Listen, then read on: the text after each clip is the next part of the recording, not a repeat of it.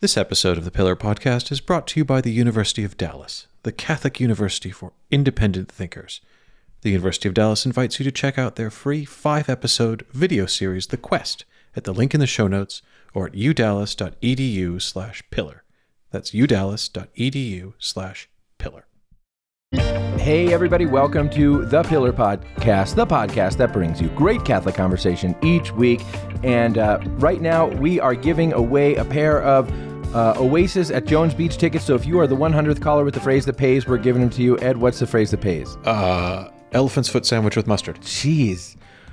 Ed, if we were summertime radio rock or alternative or easy listening radio station DJs, and we needed to be ready with the phrase that pays, you would not have been ready. I would not. I wasn't ready for the sort of 90s summertime listening radio intro. That took me by surprise. But but it's summer, and doesn't it make you sort of feel like doesn't it evoke that kind of radio patois for you? It does, although it would not be Oasis I wanted to go and see.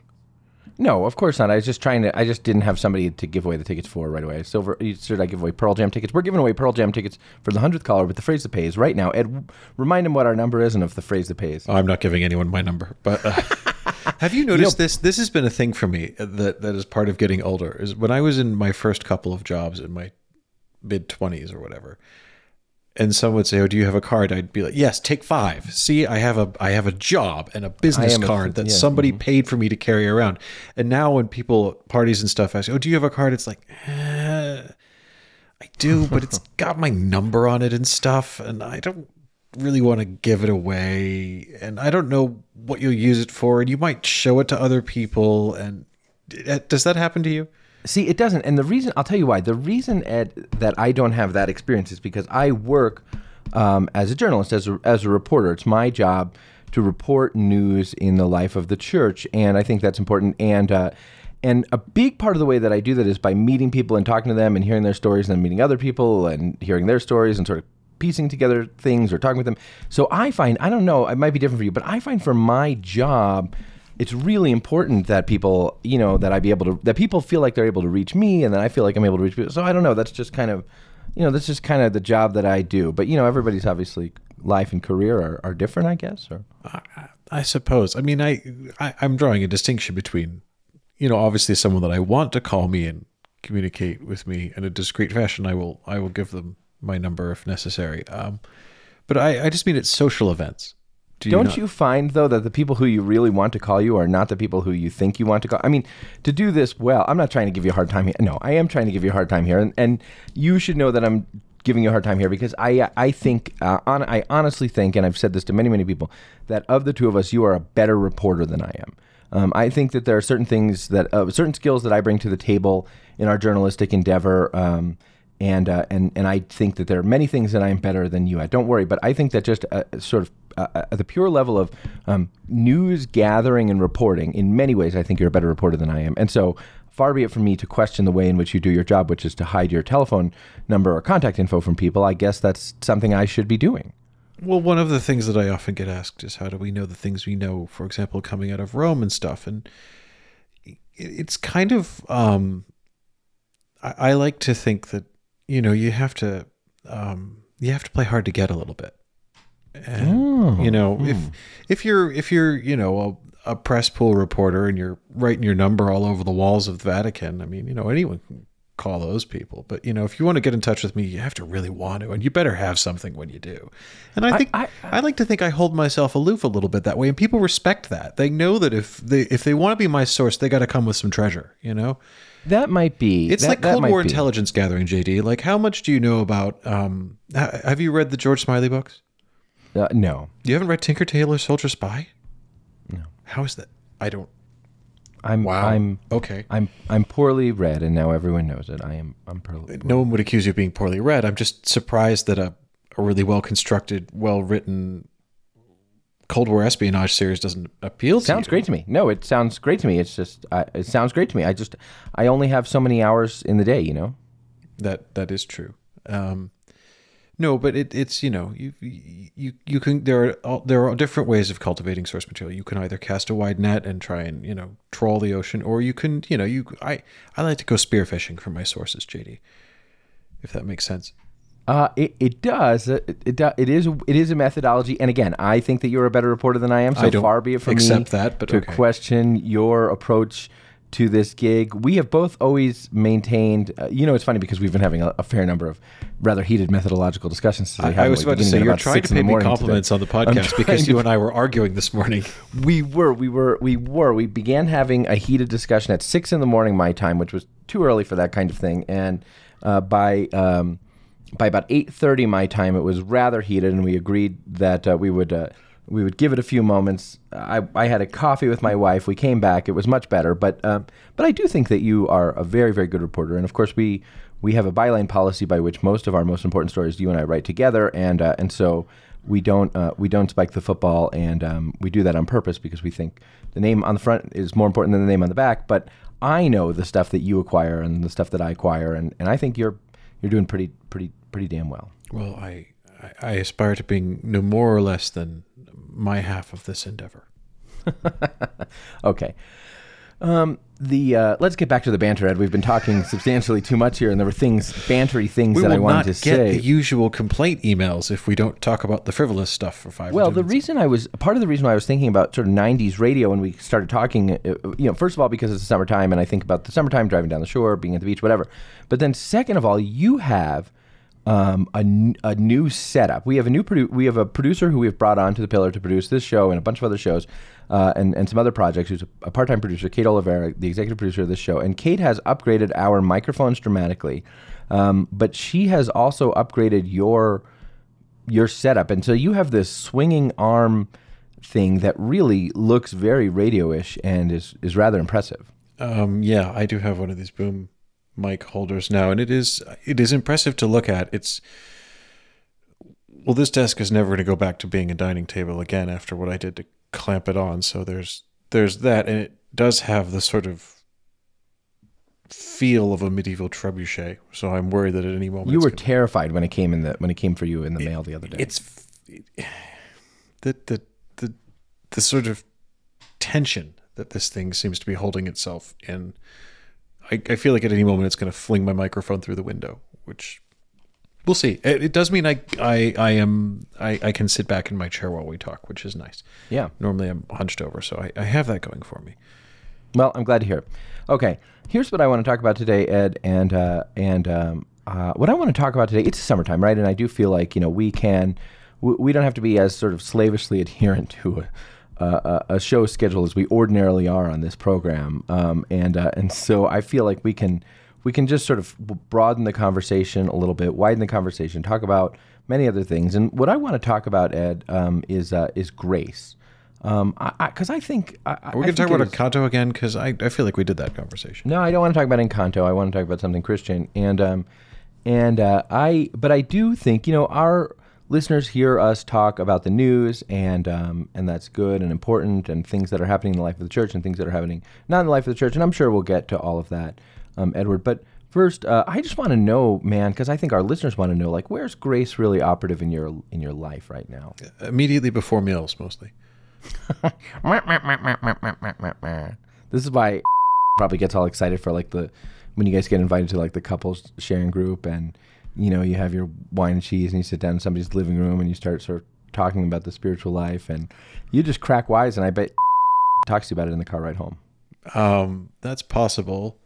I think it's also fair to say that my wife tends to be a little socially introverted, as do I. So the sort of events of which you are describing are not things that we have been invited to, although I probably would try and spoil the occasion with awkward humor if we were invited. That's true. But where is grace? I don't know. I mean, I was deflecting with humor, JD, because you've done it again. You sometimes will spontaneously spring on me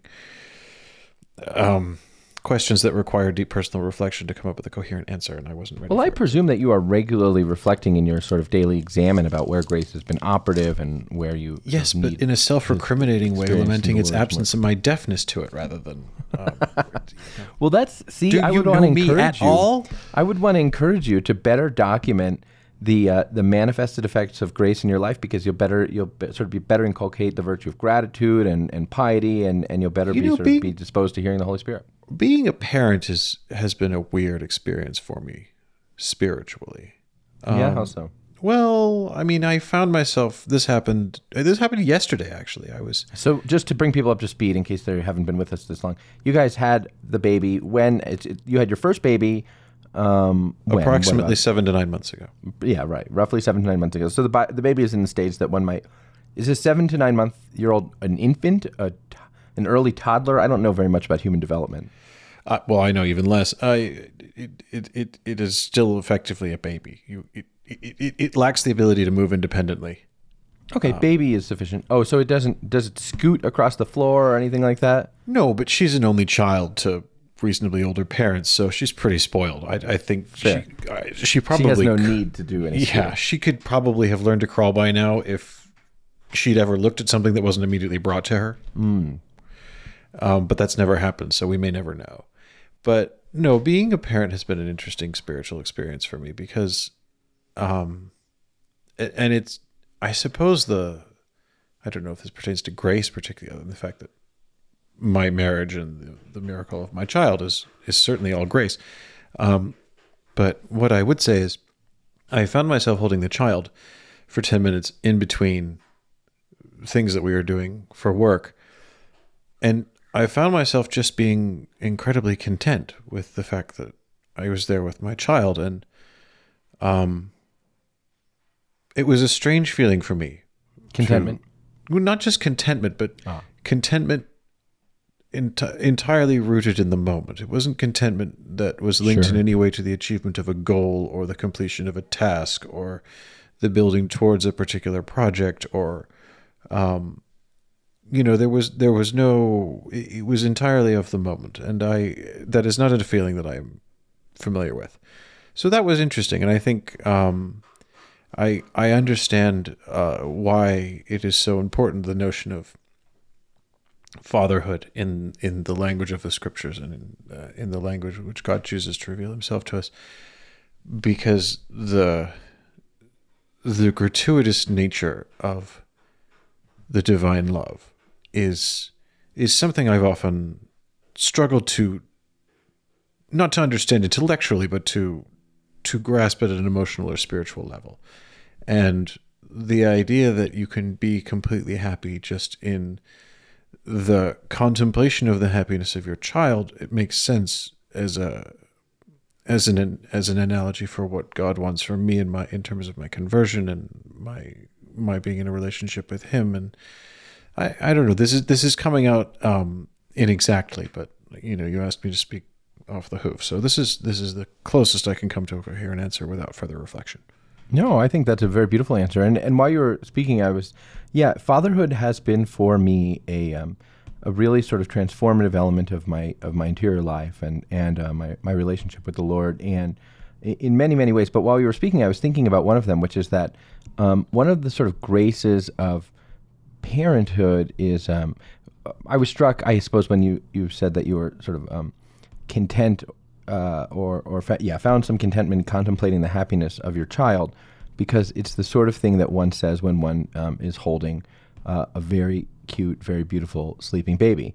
It is not the sort of thing that one says when one is sort of being assaulted or pummeled by a 10-year-old or something like that. And so it's sort of like one of the cool things I think about parenthood is the way in which we have this time to be completely to sort of fall completely in love with this child, to become completely and very deeply sort of connected to this child and their welfare and their well-being, this period of dependency, such that sense of obligation, responsibility, and like joyful, grateful sense of obligation and responsibility is sort of there, and it is the rootedness when the thing becomes far less sort of cute, and there's a real kind of grace to that time of like being sort of formed in that bond that is, I think, analogous in many ways to the sort of bond of filial piety to which we ought to be, to which we can be formed in relation to the Father. I'm sure you're right, although instinctively I would go the other way and say, no, that's not spiritual, that's just Darwinian. No, I kid's think that's probably winning me right. over so that I won't drown it in the bath when it gets I'm older. trying to, yes, perhaps I'm spiritualizing something very natural, but I suppose that makes sense because grace perfects nature and these sorts of things. And so there is probably, yes, there's doubtlessly something evolutionary there, but it can transcend that in a certain way. And Sure, but there's a reason the kid smiles the hardest and makes the cutest noises after she's done something utterly, utterly revolting that requires me to clean it up. That's just a survival mechanism. Right. That's exactly right. She's a naughty, naughty child, and you have to deal with the effects. Can I ask a parenting question? The last time you did this, we had to talk about Encanto. This will not in any way. By the way, did you see in the newsletter last week? I sent you a little video called "We Don't Talk About Pluto." Did you enjoy that? Yeah. Okay. Good. Glad to hear. Yeah, I noticed that the sideswipe misrepresenting my views on Encanto and Disney. If you listen to the show but you don't know what we're talking about, Ed and I run a news organization called The Pillar. You can read it at pillarcatholic.com, but you can also subscribe to a bi-weekly or semi-weekly newsletter. I don't know, it comes to your inbox twice a week, in which we will have summaries of the news in the life of the church, but also reflections on all things, sort of any smattering of things, which Ed and I are thinking about at the particular moment in which we must publish our newsletters. Indeed. Yeah. No, what I was going to ask is that we're constantly being cautioned that we, and by we I mean me, must swear less often now that we have children. Particularly in front of the children. I have more or less said that no, profanity will more or less be tolerated from the child from any age, provided she's doing it in the appropriate accent. That there are words that British people say that are absolutely and completely intolerable. I mean, yes. British people drop the single most intolerable word in the English language as a modifier, a gerund, a gerundive, or in any other way. And I'm not sure that in this American puritanical culture, a lovely sort of posh West End accent is going to forgive that. No, there will have to be. You know the word to which I refer. I do, yes, but no, we'll have to limit ourselves to those words which are socially acceptable among adults in this country, I suppose. That is a very good idea. And the most difficult part for you about that has been that you have a penchant for using a phrase which seems to be perfectly acceptable among believers in the United Kingdom, but which is not acceptable among believers here in the United States, which frequently when you say it gives me a bit of interior cringe, and you get notes about it, but you mean nothing by it at all, which is that you say, I can't even say it, such a Puritan. On the show, oh my, God, when you wish to express exasperation or disbelief or something like that. I like it that you seem to think this is an American-UK distinction, when in fact it's perfectly common to say this same expression in the United Kingdom, in Ireland, in France, in Germany. Well, I'm not especially Italy, concerned with what the Spain. French consider blasphemy. My point is the rest of the world. It is only in the United States where Catholicism is basically a sacramentalized offshoot of Puritanism that this is viewed as blasphemy, because it is not blasphemy. God's name is not God. To take the name of the Lord has several proper nouns. You were about to say, to take the name of the Lord in vain is no problem at all. No, to take the name of the Lord in vain, you have to actually name the Lord. I do not invoke the name of our Lord and Savior Jesus Christ in vain, or as a blasphemy, and that would in fact be us. And I absolutely never pronounce Tetragrammaton under any circumstances. No, whatsoever. good. That's what you shouldn't, unless like you're transported back to the 90s and then you just sing it every week. But this sort of pharisaical laws around the law, where you can't sort of in any way indicate towards the divine without somehow committing blasphemy, I think is a nonsensical interpretation. In defense of Phariseeism, there is a certain way in which setting fence posts around the most important moral laws has some value, and being cautious about sort of an exasperated evocation of the divine name in any way is not a bad thing. No, it's not, but that is different than what you do, which is to claim it is itself blasphemy. And for a man who has nearly come to blows with me on this very show about particularities of using words carefully and not calling heresy something which is not technically heresy. Yeah. But I then turn around and say, "Oh no, blasphemy is just anything that gives me the theological willies." When I hear someone say it, I can't speak precisely about moral theology. I mean, I have. Well, no one can think precisely about moral theology. It's not a real thing. It's just moral theology is just people with PhDs talking about their feelings. Moral theology is one of the most concrete and objective realms of theology for me. Moral theology is not sort of speculative systematics or something like that, in which one can just sort of conjecture what one wills. Moral theology, I think, because of its applicability to real and concrete situations, is more rooted in reality than the theological disciplines which most exasperate you, as is scriptural exegesis and these kinds of things. You get exasperated by sort of just like theologians inventing like sort of a whole new sort of jargons and systems, whole cloth. Well, also in their refusal to answer straight questions about particular subjects. Like, do you remember I can't remember if this was at the end of last week or the week before, but we were doing a little explainer on relics. We did a little explainer on relics. Just sort of, I was wondering, about this notion, because we heard, this very unfortunate thing that a relic of the True Cross was stolen from second in 2 weeks. Yeah, was stolen from the cathedral in the Co-Cathedral in Galveston, Houston. Which one? What was it, in Galveston or Houston?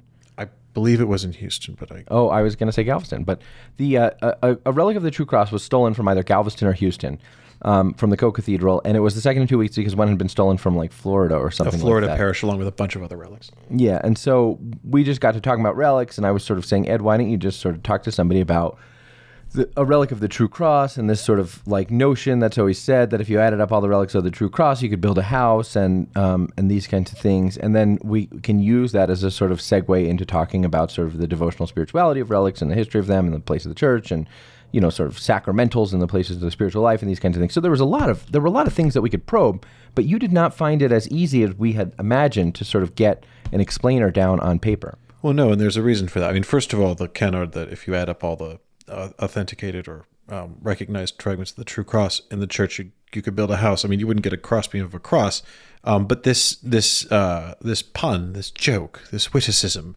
I think comes from Calvin, and in fact, just further goes to my point about you having internalized Protestant Puritan. No, because I didn't know that it was true or not true, but that it comes from Calvin. That would have been great in the piece. I hope that when the relic is returned, we can write another one and we can give some of the history of this stuff. Perhaps. But anyway, my frustration with that particular piece was I got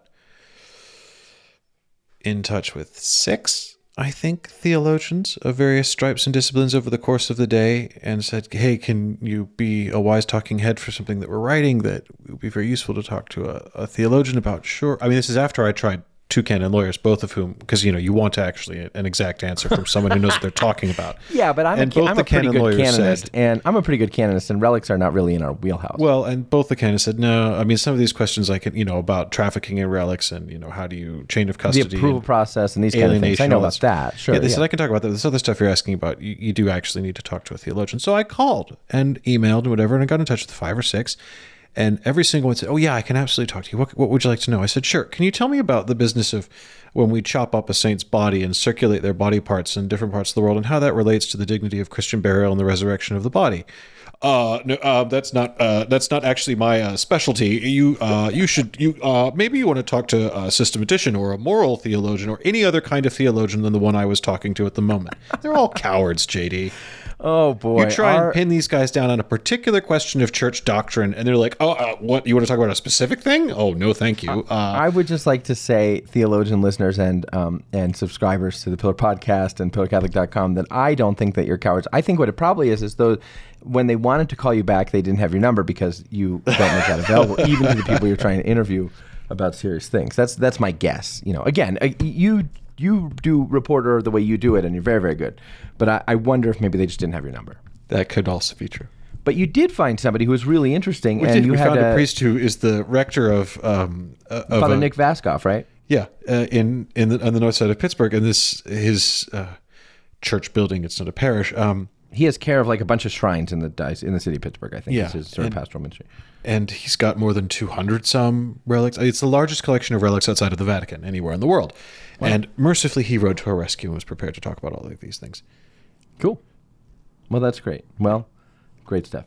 Okay, now why were we talking about that? I have absolutely no idea. Oh, right, because I was saying that you shouldn't say "Oh my God." Oh, right. And you were saying that you should, but before that, we wanted to talk about swearing a little bit. And no, we swear in front of our kids. I guess that's the bottom line: is we swear in front of our kids, and they seem. Your children are lovely. I've met them on several occasions. We don't swear in front of other people's kids. I suppose, like if we're a safe place if your children want to come over for a play date. We're not going to be a bad influence. We're not going to let them. Yeah, we're I was definitely using the this opposite. example a couple weeks ago. We're not going to let them watch a bad movie. We're not going to swear in front of them. We're a very, very good influence. I feel like my wife would want me to assure you of that. But yeah, I think we are. We not, had a especially cautious about friend swearing in front of our over kids. last weekend for drinks one evening, and we were all sitting in the backyard and having a lovely conversation. And I thought we passed the evening very pleasantly. And then after they had left, my wife took me to task and said, "You can't swear like that in front of people. It makes them really uncomfortable." I said, Did you say, "Oh my God"? Because it does make people really uncomfortable. No, I have no idea what I said over the course of an entire evening. Or did with you say the worst word? gallon of Pimm's, but no, again, JD, I have been in this country long enough that I'm able to conform even my profanity. I've managed to at least limit to the bandwidth, which is acceptable. Great. I'm very glad to hear that. Sort of normal adult Because conversation. that word is, I think, I forbidden by never divine used and natural that. law. Stop it. I never used that word. Okay, good. Even over there, I would not. I thought that was a bit much, but that's not the point. The point was, I thought this was, like, even for apparently, even it's not about, do you swear in front of other people's kids. Apparently, I get in trouble with my wife for swearing in front of other adults who I would have thought were okay with this sort of thing. And then I remember the friend we had over, the first time I'd met them was actually in a bar at the USTCB meeting, and I thought, well, if that was first acquaintance, then they know what I sound like, so everybody can just get over themselves. Oh, this was. I know what you're talking about because I know the evening that you're talking about because we tend to tell each other a lot of things. And then one night last week, you were like, "I have to go. I'm having a guest over tonight," and I felt it was very strange. Like, it seemed clear to me that I oughtn't ask who. There was just something about the way that you said you were having a guest over that made me feel like I oughtn't ask who, and I haven't, and I had forgotten about it. But I remember for a little while wondering about your mystery guest, largely because you were far more sort of guarded about it with me than we usually are about anything. I don't know that was the case. This was a mitered guest. Oh, no. That was a different occasion entirely. Okay. This was a purely social engagement. I see. Okay. Well, there you have it. Oh, I didn't realize you were wondering who that was. You should have just said. I would have told you. I didn't. It didn't. There was something about your demeanor and disposition that made me feel like I shouldn't. I was probably just 6 drinks deep. That's all. No. Okay. Well, maybe. Anyway, we have serious things we have to talk about. It is the summer, and we're talking a little bit more. Taking the show a little bit more casually. And I'm sure that there are people who are going to be displeased with that. But it's the summer, and that is what it is. But we do have some serious things that I want to talk about, and I know you want to talk about too. And so, believe it or not, Ed, this is probably going to surprise you, but we will discuss those things, those very serious and important things, in just a minute after this word from our sponsor. Ed, you probably know this already, but listeners, you may not. This episode of the Pillar Podcast is brought to you by the University of Dallas. It's the Catholic University, my friends, for independent thinkers. And some of you may know that the University of Dallas has recently launched a free video series called The Quest, which you can watch at a link in the show notes or at udallas.edu/pillar. The University of Dallas, first, let me say, a place with many fine theologians who are to be commended. This product, The Quest, this free video series, is a 5-episode documentary series about discovering your purpose and living it with courage. Begin your quest at udallas.edu/pillar. That's udallas.edu/pillar. I didn't call anyone from the University of Dallas when I was making those phone calls. You didn't call anyone from the University of Dallas? I didn't have their number. But I just want to, now that you've raised it, I would just say that everything I said in my theologian rant does not apply to any of the kind folks at the University of Dallas, because not one of them didn't take a call or couldn't provide a straight answer. So if you want to find out them for that, what the folks at the University of Dallas have to say, go to udallas.edu/pillar for The Quest, a 5-episode documentary series about discovering your purpose and living it with courage. And we're back to the Pillar Podcast, a podcast that brings you great Catholic conversation each week. The first half of the show, we were just shooting the breeze because, guys, it's the summertime. But here's what I want to talk about, Ed. The U.S. bishops are on retreat this week. Some bishops may well listen to this show as they travel to their retreat. The U.S. bishops are on retreat this week, and I don't know what the themes of the retreat are. I think the themes of the retreat center around unity. I think the bishops were asked to have a retreat about unity because they had so much division and these kind of things. But I really hope that for a number of bishops, the focus of that retreat is on renewal, is on what a spiritual renewal movement means, even for the formation of people who want to live the faith. People like our listeners. Do we know who's preaching the retreat? Yeah, Archbishop Fisher, the Archbishop of Sydney, is preaching the retreat. Oh, that's cool. Yeah, yeah. I like him. Isn't he a Dominican? He is a Dominican. Well then, Dominican's going to preach, man. All right. Well, the bishops are on retreat, and they will be, I hope, talking about renewal, because I really and truly think that that's the only thing worth talking about.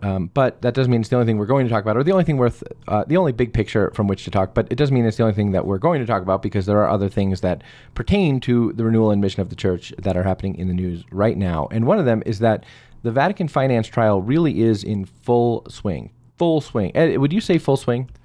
It's going great guns. I mean, we're into it, right? Given that seasoned Vatican commentators confidently predicted that by the end of this month we would not even have had a first substantive hearing in this trial, I'd say we've had.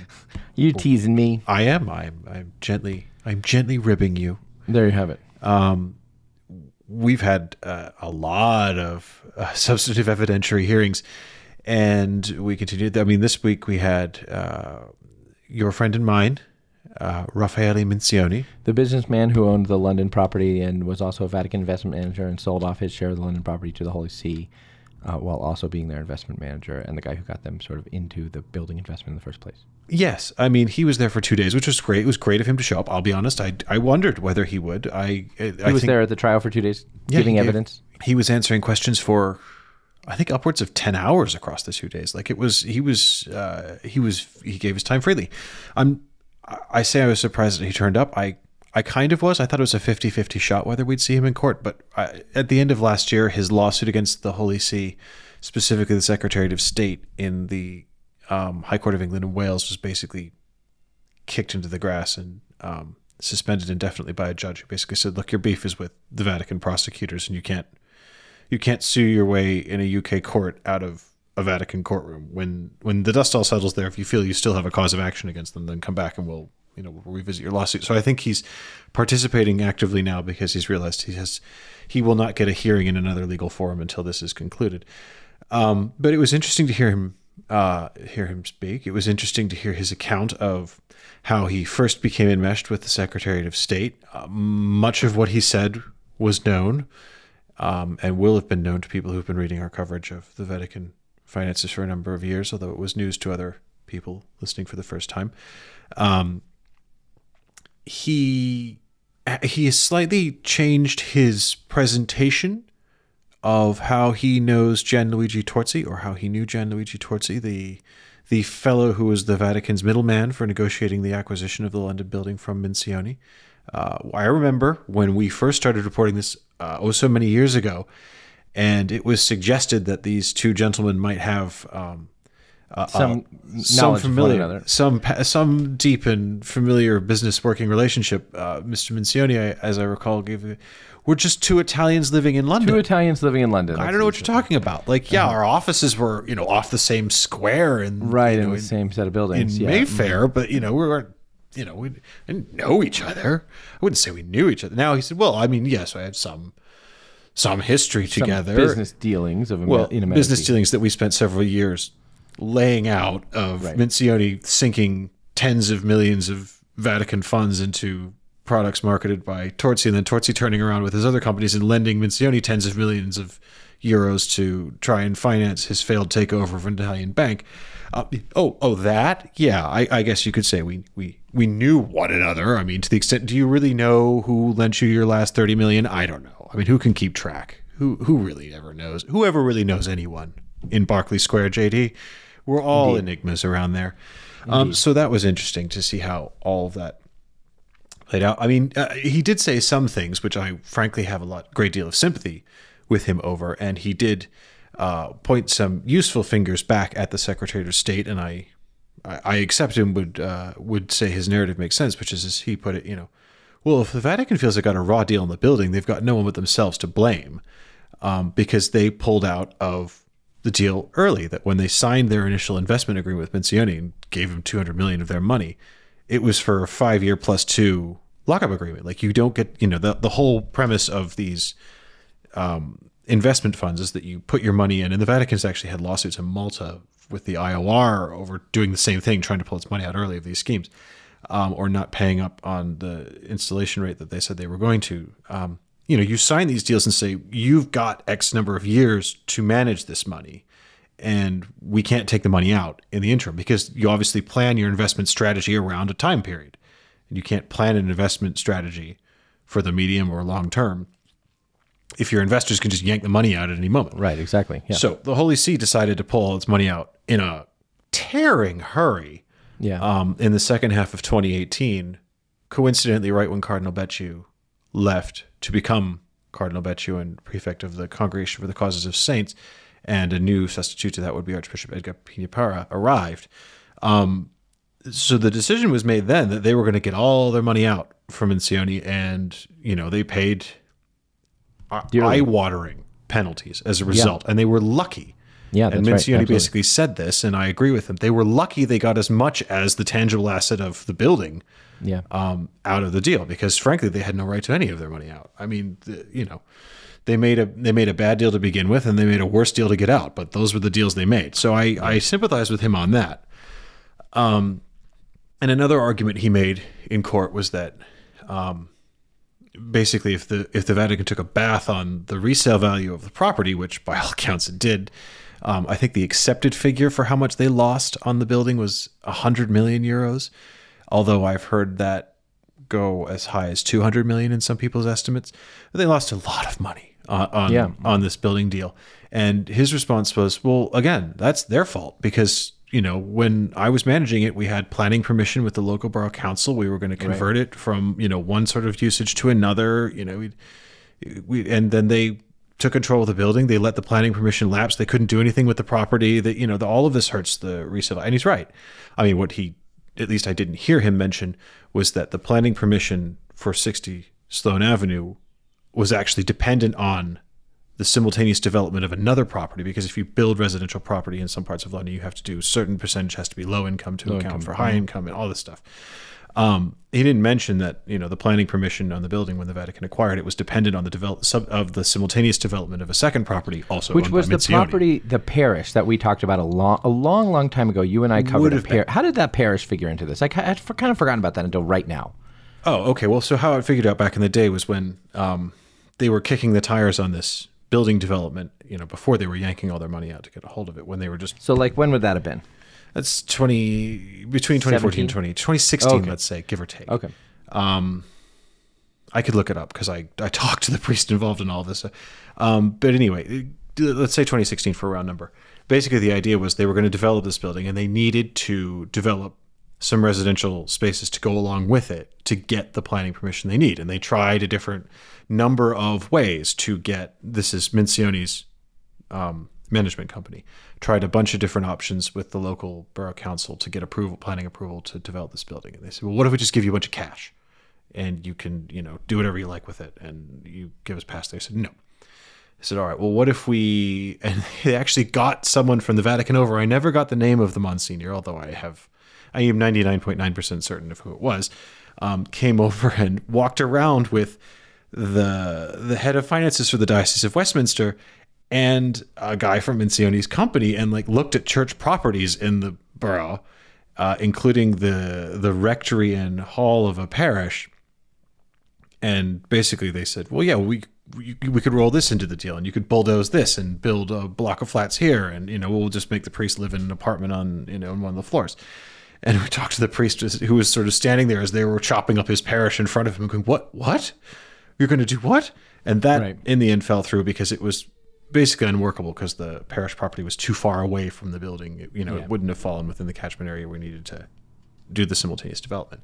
Anyway, the plan they eventually settled on was there was a second property that Mincioni owned. And they said, well, you develop these two simultaneously and there's the right balance between the two. That's fine. We'll give you a sort of package planning permission for the two buildings. And obviously that lapsed. So Mincioni did point out that they let the planning permission lapse. He didn't make a big deal of the fact that, well, you couldn't actually develop the building without me once I'd sold it to you, because you needed my second building to go ahead. So there's that. I mean, again, whose fault is it that they decided to pull the building prematurely in the deal? Again, that was the Vatican's decision. There's, it's nobody's fault but theirs there. So I found all of that very, very interesting. What's more interesting is what happens next month. Because next month is when the prosecution start calling witnesses. Mm-hmm. And I have no idea who they're going to call. And this is the moment I've been waiting for. Is like, impress me. So far we've been hearing from, the indicted accused. But now impress me with your witness list. Because I want to know who they're going to call. Who are they going to, are they going to call Libero Malonian? Are they going to call Cardinal Pell? Are they going to call staffers from the Secretariat for the Economy or former staffers from the Secretariat of the Economy? Are they going to call officials from the Vatican Bank? Are they the IOR? Are they, who are they going to get involved? Who are they going to get in here? Are they going to bring in guys who can actually flesh out the network of companies? Because they threw this week, there were all sorts of names being thrown around about, people who kind of knew each other, whatever. Mincione kind of knew Torzi, and Torzi kind of knew this Luciano Capaldo guy, and they all kind of had an interest in this. But it's like, no, not kind of anything. There was like a really easily mappable, not easily mappable, but a mappable in a clear and determined way of the corporate network of, who owned shares of whose company, and whose company was sort of a shell holding corporation for this one. And like, all of these guys are tied together in a demonstrable network. I want them to call somebody who can actually flesh that out and say, okay, enough of this crap about, we kind of knew each other. Here's actually how much money each one of these guys owed each other and when they owed it. Like, this is the part where the prosecution needs to start impressing people with, here are the actual facts. We've heard the kind of gloss of, well, this is really, this is how I felt about it. And, it's like, no, but here are the hard facts. Here's some evidence. That's what I can't wait for. And I mean, it's possible they're going to trip over their own shoes and, screw it all up. And if they do, I'll be immensely frustrated. I mean, given the sort of track, the number of justices who have raised the question about their ability to make their own case, it would not be completely surprising. It would not be totally surprising. But they did file a 200-plus page indictment to begin with, and there is some pretty interesting stuff in there if they choose to actually use the material that they've already gathered. And if they need help with ideas of questions that might be usefully asked and answered in court, I have some. I've been writing them down for a number of years now, and I've been citing corporate filings and documents to back it up. So, go nuts, guys. If you just don't know what to say when your turn comes, I have some ideas for you. Indeed. So we'll see. I'm looking forward to sort of the start of the second half of all of this. And I think we remain on course for a resolution of this trial somewhere between a year and 18 months from now. I think if you figure 6 more months of witness testimony one way or another, another bunch of, say another 2 months of procedural wranglings, 4 months odd for the judges to take a recess to consider. Yeah, I think we're still on more or less target. I know everyone else is sick of hearing about this, but No, I don't. I'm think on so the at edge all. of my seat. I know you are. And I am glad that you are. What else is coming up in the news, Ed, that you want to talk about? Coming up in the news, I have what no else idea. is in the news that you want to talk about? Well, I mean, the lieutenant to the Grand Master of the Order of Malta died. Lieutenant to the Grand Master of the Order of Malta died, and you have been trying to figure out all week in your spare time who takes over so now who's in charge is like the Grand Commander. The Grand Commander of the Order of Malta is in charge right now, but he's 82, and you have been concerned, although 82 is not, 82 is probably the new 72 in a certain way, but you have been concerned about his health and been wondering. So basically, the number 3 is in charge because the number 2 had been in charge for basically 2 years because they hadn't had an election for a new number 1 because he died in the middle of his term in 2020. And they're in the middle of a sort of revision of the rules of everything right now, so they didn't elect a new guy. But you have been wondering, Ed, about what happens if the number 3, who is now the number 1, dies. Yeah, I have been. I mean, you're right. 82 is not what it used to be, and there's no reason why an 82-year-old can't continue in office for many years in perfect health, and I certainly hope he does. But it's also true that the attrition rate at the leadership of the Order of Malta has been pretty grim over the last 3 years or so. So I have been trying to figure out, well, what happens if you don't have a Grand Master, a Lieutenant to the Grand Master, or a Grand Commander?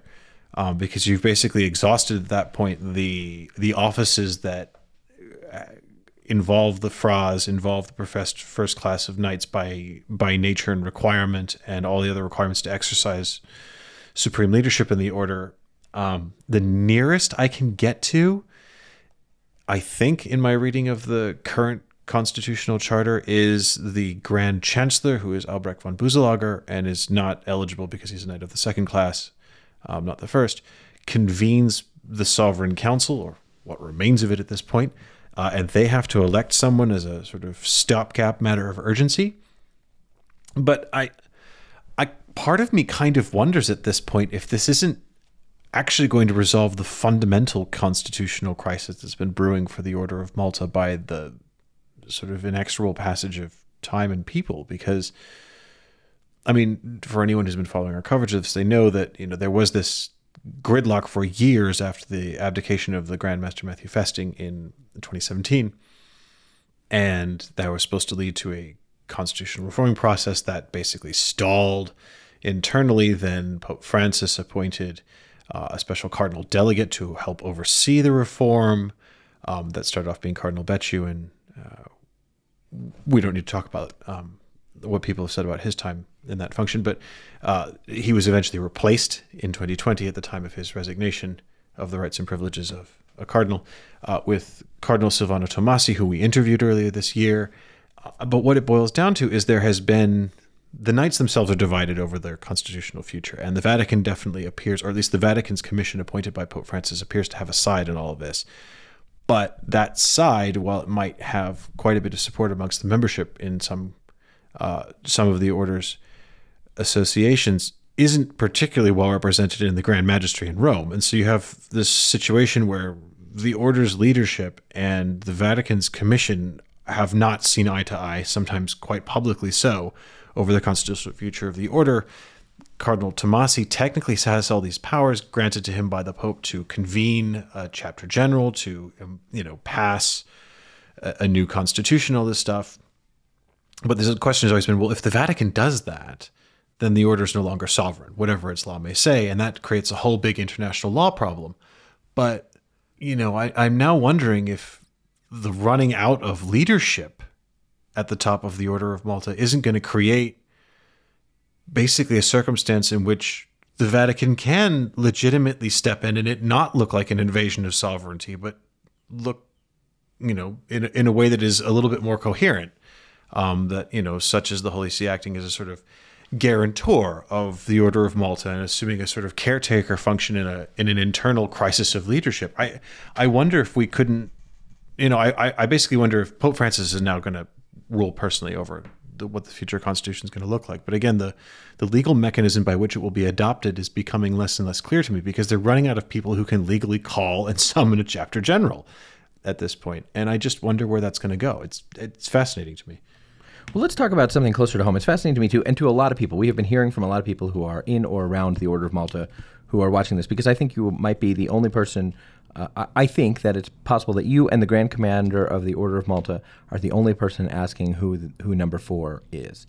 So a lot of people who have been wondering that, you're the only two people who are trying to figure it out, I suppose. But a lot of people who have been paying attention to the Order of Malta are themselves keen to hear from you about that. So keep it up. But let's talk about something a little bit closer to home for a few minutes, because it's another question of what I view as principally a story about a question of good governance and good processes. And here's what I mean. We ran a story yesterday about 6 novices who were in a novitiate in a religious congregation in California.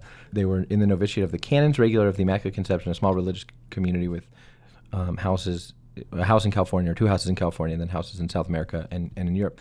And they alleged that their novice master encouraged or even sort of made them feel pressured to sort of engage in excessive drunkenness in the house, that he drank a lot and encouraged them to do the same, that he sort of was pitting them against each other, or threatening to kick them out, or holding things over them in a way that felt very manipulative to them, and that on a number of occasions, a number of them alleged that he engaged in inappropriate kinds of touching that could, at the very least, I think, be described as sexual harassment or some kind of sexual misconduct. But the men sort of had a kind of a blow up with their novice master last summer. Actually, a year ago today, June 9th, 2021, they wrote a letter to the superior of their community in Rome, and asked that their novice master be removed, that they get a new novice master, and raised all these complaints about drunkenness, about what they called manipulation, about what they called inappropriate touching in various parts of their body and in various ways.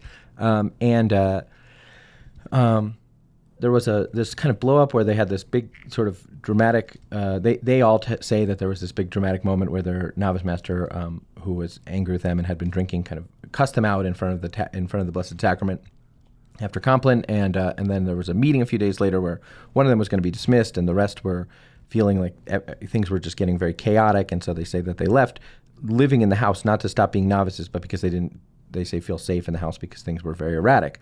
So they wrote to their superior general a year ago today and asked him that they would have a new novice master, that this guy would be removed as novice master, and that they allege these kinds of misconduct. And they didn't hear from him, but he did talk with some professed members of the community, 2 brothers and 2 priests, and the guy who they were making accusations against, and then wrote them each a letter 2 weeks later saying that there was no substance to what they had alleged, and their novitiate was terminated. They were no longer novices. There was no substance to what they had alleged, that the superior had complete confidence in their novice master, and that their novitiate was terminated. They were no longer novices.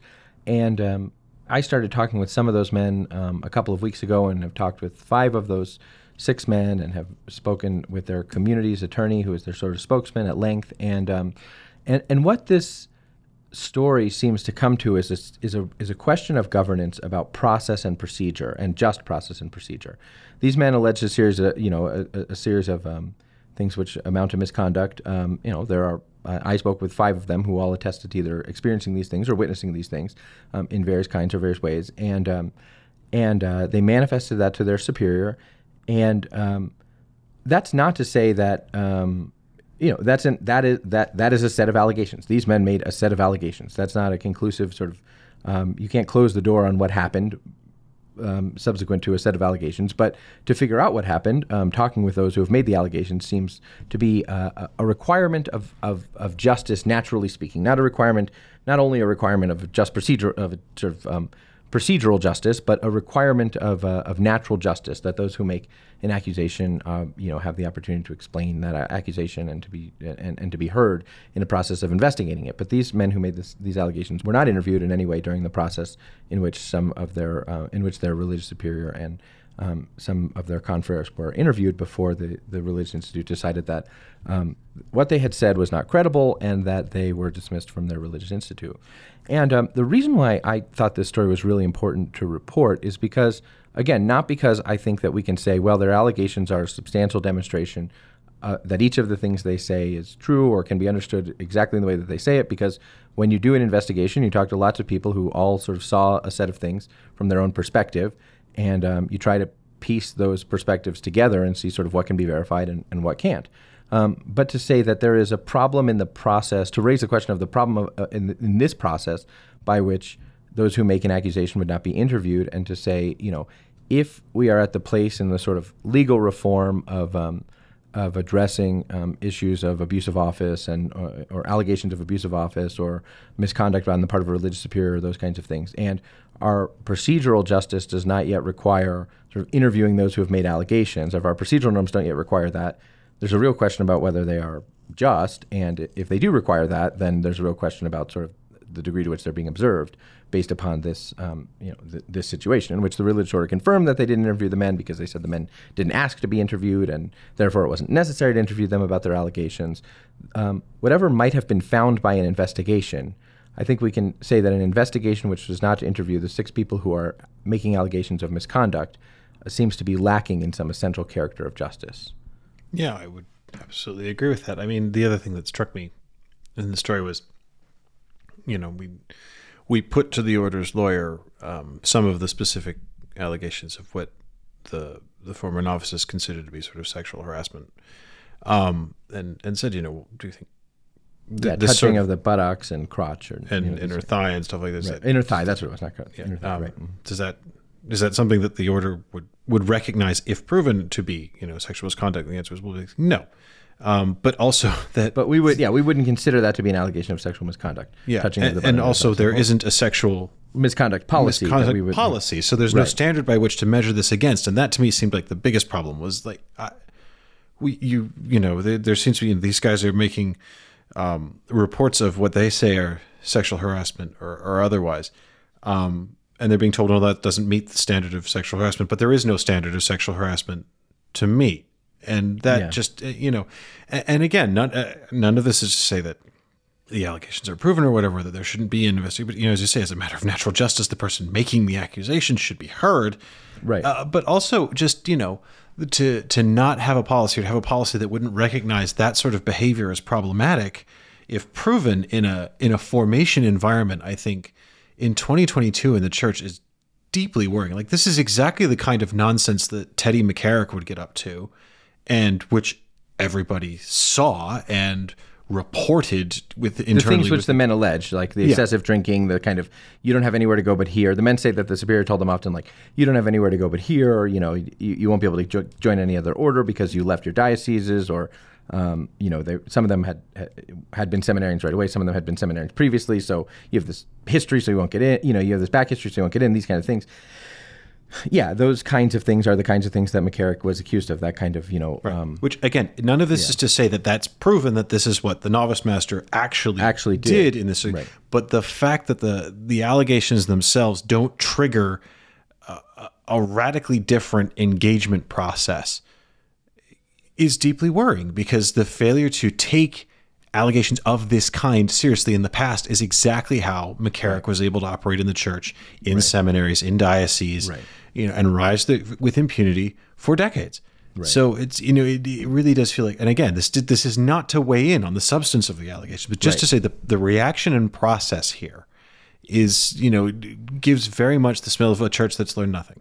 And that's I have really a feeling, worrying. I've been trying to put myself, we've gotten some answers from the religious order about this idea that they wouldn't consider this allegation of touching the inner thigh and buttocks to be sexual misconduct and these kinds of things. I have been just trying to think about, like, well, what would the Institute, what would be their reasoning that they wouldn't interview these guys at all? Now, the lawyer says, well, they didn't ask for an interview, but I don't know that that's what the Institute was thinking then.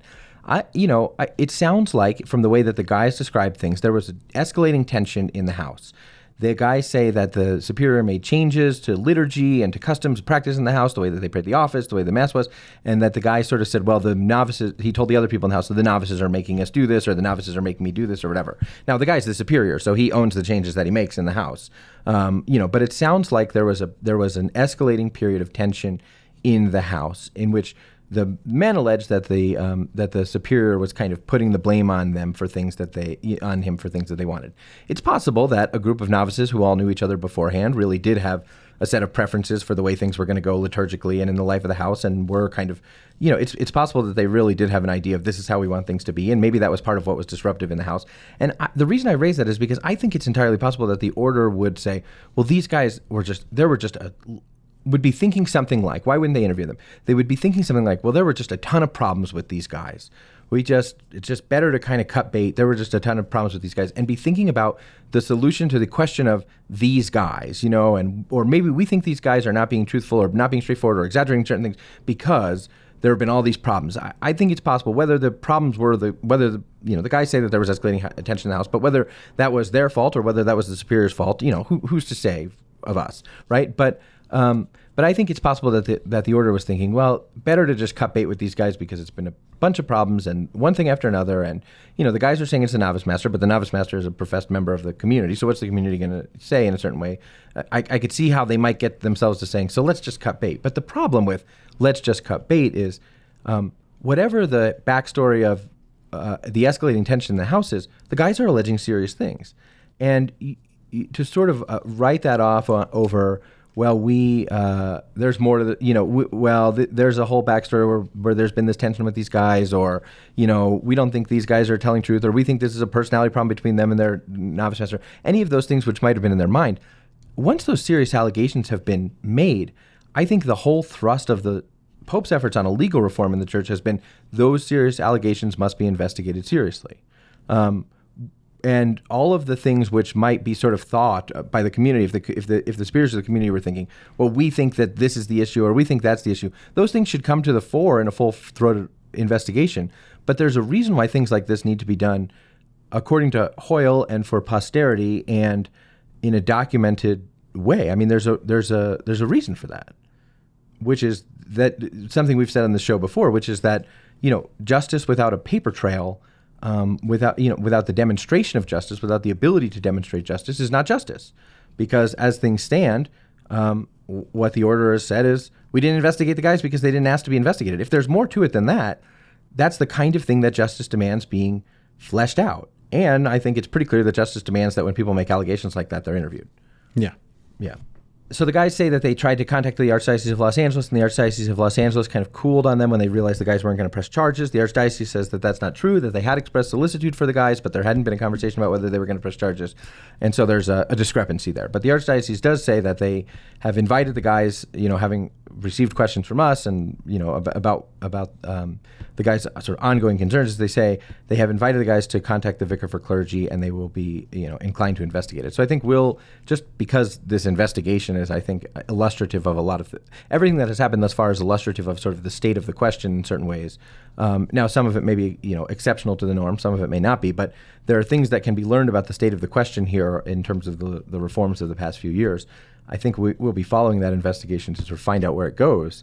But it does look like there's at least a path forward for investigation of these serious allegations that these men have made. I mean, I guess we have to say it every time and you grow tired of saying it, but I mean, hopefully a lesson will be learned. I almost didn't want to talk about it on the show today because I think it's important to report, but it's just like, how many of these things do you report that where there are serious lacuna of justice or serious sort of impediments to the resolution of justice, whether it's, an apostolic visitation of a bishop that doesn't, or sort of vos estis visitation of a bishop that sort of doesn't go anywhere with no communication about why after serious allegations have been raised, whether it is the promise of investigation of something that doesn't lead to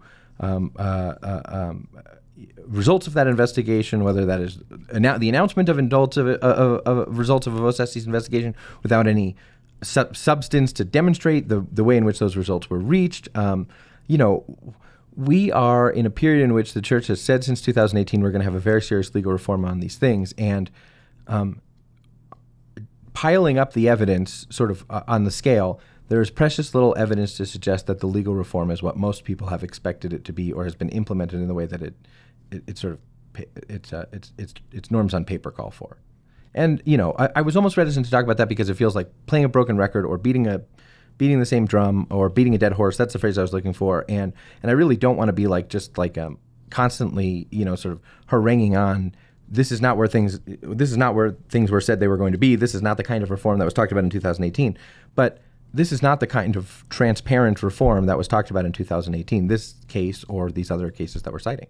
So there is an ongoing need for Catholics to be attentive and aware of what was proposed in terms of a transparent reform and what its reality and implementation actually is.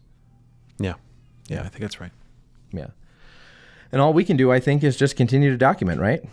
Well, I mean, this is what we said we would do when we set this place up. Was we said we would do the long form stuff. We would look at the stuff that otherwise wouldn't make the news. We would do the public accountability stuff. To pay attention to the implementation of this thing called a transparent reform. Yeah. Okay. This episode of the Pillar Podcast was brought to you by the University of Dallas, the Catholic University for Independent Thinkers. The University of Dallas invites you to check out their free 5-episode video series, The Quest, at the link in the show notes or at udallas.edu/pillar. That's udallas.edu/pillar. Ed, I hope you're going to have a great weekend. I hope I am too. What are your plans? What are your big plans for the weekend? I've got a lot of stuff I need to get. I finally turned over my flower beds and got my vegetables and things in the. Oh, you're a gardener? Don't get me wrong. I'm not. I don't go crazy, but I like a well manicured backyard, and I don't grow flowers because what's the point? You just said you turned over flower beds. Well, yeah, I have flower beds, but I turn them over and then I plant them exclusively full of things I can eat. So I have things that I have been growing in pots from seed that I now need to get in the ground and get them better established. And I've been cultivating. I have the usual chilies and sweet peppers, and I have a big strawberry patch, and I grow tomatoes every year, and I've got a lemon tree that's finally ready to go in the ground this year that I've been nurturing for a while. So I've got stuff I've got to get in the ground. That's what I'm doing this weekend. Wow! How about that? Yeah. How about you? What do I grow? I have a seemingly infertile raspberry bush, and then I have these little frangolini that grow sort of wildly in my backyard that are yummy. But my son keeps asking when they are going to turn into big grown-up strawberries. And of course, I mean, I don't know if the Denver climate is prohibitive, but strawberries are really easy to grow. I mean, well, I have these wild fragolini, so I don't need to grow you cultivated strawberries. You don't have to that's my point. Is you could just get a couple of full-size strawberry plants and stick them in the ground, and they'll spread like wildfire, and your son will have larger strawberries. Yeah, we'll see. All right. The Pillar Podcast is a production of Pillar Media and NGD Production. I'm your host and Pillar Editor-in-Chief, J.D. Flynn. I'm joined by my podcasting partner and green thumb extraordinaire, Ed Condon, and we'll be back next week.